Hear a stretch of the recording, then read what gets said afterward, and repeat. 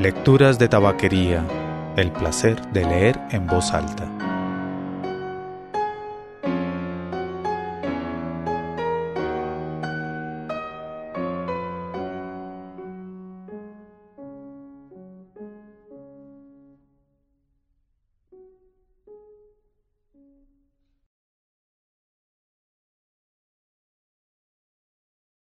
Soy Mauricio Duque Arrubla.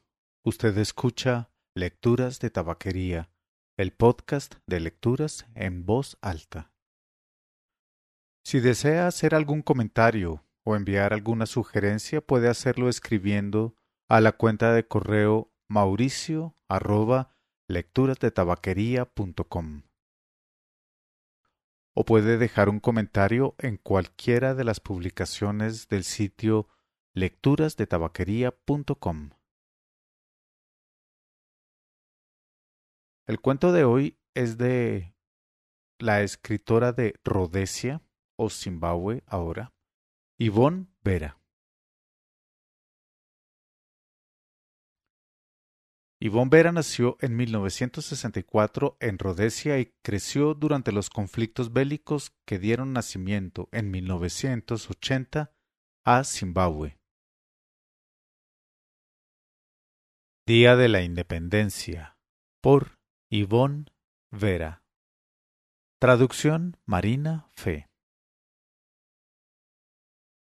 ¡Atrás! ¡Atrás!, gritaban los policías.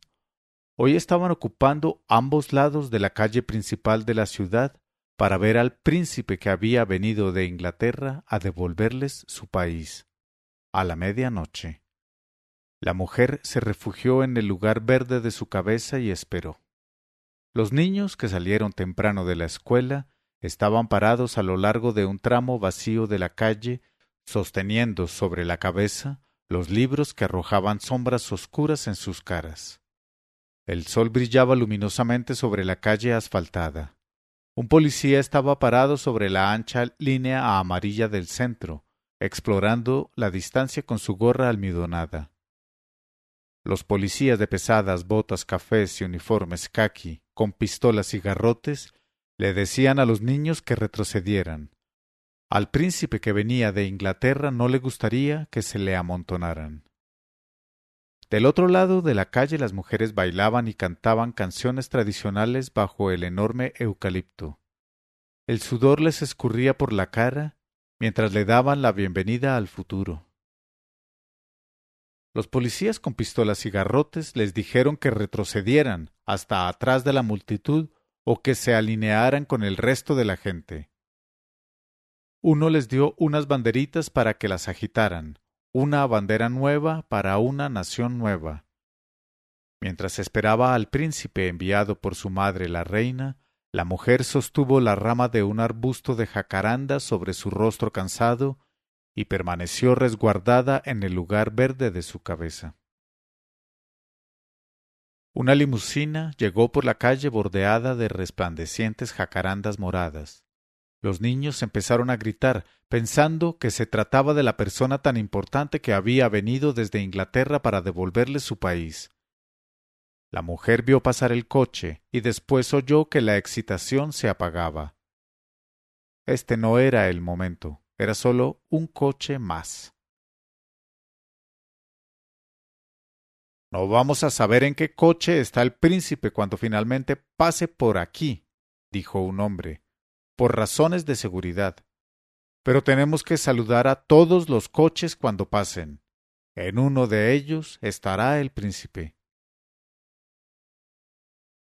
¿Quiere decir que no veremos al príncipe?, preguntó la mujer perpleja. Se había despertado muy temprano para ver al hombre que tenía el poder de devolverles su país. Oyó ruido de sirenas y vio a los policías pasar rápidamente en sus motocicletas, seguidos por varios coches que venían más despacio. ¡Atrás! ¡Atrás!, gritaban los policías a los estudiantes emocionados que extendían los brazos y agitaban sus banderitas frente al río de vehículos que pasaban. ¿En qué coche viene el príncipe?, preguntó la mujer. Seguro que ni en el primero ni en el segundo, Por razones de seguridad, contestó el hombre. Y por supuesto que no en el último. Es demasiado obvio. Entonces debe ser en el tercero. La mujer miró con esfuerzo a través de las ventanas de vidrios polarizados, pero no vio nada. Aun así todos saludaban y gritaban. Solo veían sus propias caras emocionadas interceptadas entre los reflejos de flores moradas de las jacarandas. Por esa misma calle sin duda había pasado el príncipe. Si ellos no lo habían visto, quizá él los había visto a ellos. ¿Viste al príncipe?, se preguntaban unos a otros al regresar a casa. Más tarde, algunos lo verían en el estadio a la medianoche. La mujer no iría.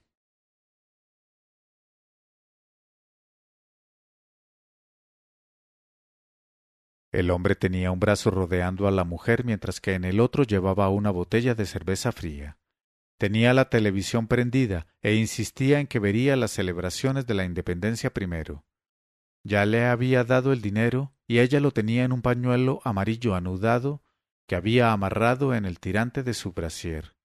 El estadio, que normalmente se reservaba para partidos de fútbol, estaba lleno hasta el tope. Primero hubo bailes tradicionales en el centro del estadio. La mujer se retiró al lugar seguro de su mente y vio pasar las imágenes en la pantalla. El nuevo primer ministro dio un largo discurso y la gente aplaudió y gritó. Alzaron los puños de júbilo. El nuevo primer ministro hablaba en un micrófono. Las mujeres seguían bailando mientras el primer ministro hablaba. La gente agitaba sus banderas cuando les decía que pronto todo cambiaría. Trabajos y más dinero. Tierra y educación. Riqueza y comida. La mujer vio al príncipe sentado en silencio, vestido con impecable ropa blanca. Decían que su madre no había podido venir, pero en estos asuntos él era tan importante como su madre. El nuevo primer ministro dijo algo acerca del príncipe y todos aplaudieron. El hombre que miraba la pantalla fue a la cocina por otra cerveza. Iba a celebrar la independencia debidamente, con cerveza fría y una mujer. Ahora faltaban 10 minutos para la medianoche. Ella tenía que quitarse la ropa. La pantalla mostraba los minutos que pasaban. El príncipe y el nuevo primer ministro caminaron hacia la gran asta bandera que estaba en medio del estadio. La vieja bandera aleteaba en el aire. La nueva colgaba más abajo. El hombre empujó a la mujer al suelo. Iba a entrar en la nueva era con estilo y triunfante. Ella abrió las piernas. Era la medianoche y la nueva bandera ascendió. El momento mágico del cambio. Verde, amarillo, blanco. Comida, riqueza, reconciliación. Cuando terminó la mandó a su casa. Quería tener la casa para él solo cuando despertara. Se habían conocido bajo las jacarandas, esperando al príncipe inglés.